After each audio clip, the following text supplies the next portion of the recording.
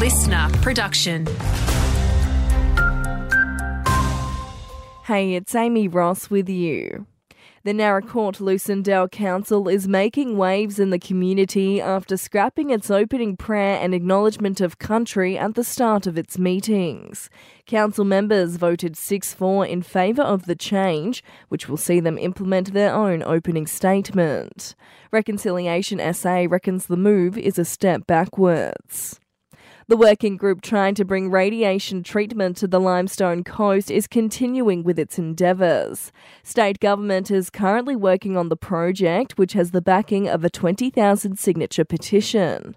Working Party Chair Lockie Haynes says they're still on track. We're still in the Legislative Review Committee stage in State Parliament. That is a bit of a slow process, but we're really hoping that's going to go through well. Meantime, the state government has made good on its election commitment to release its wood fibre and timber industry master plan.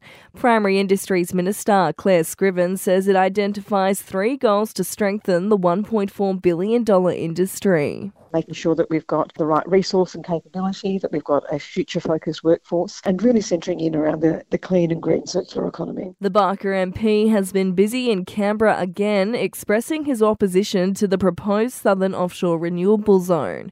Tony Pazin highlighting the strong community opposition to the offshore wind project. And if you felt shaking at the weekend, you weren't alone. A 3.1 magnitude earthquake was felt in the southeast last Friday night. It was reportedly 107 km south of Mount Gambier. The grand final competitors are locked in Mount Gambier cricket. West Gambier earning its spot after downing Malelle by 222 runs. East was 6 for 84, but it wasn't enough to beat North's all out for 139. The 2-day final will get underway this weekend.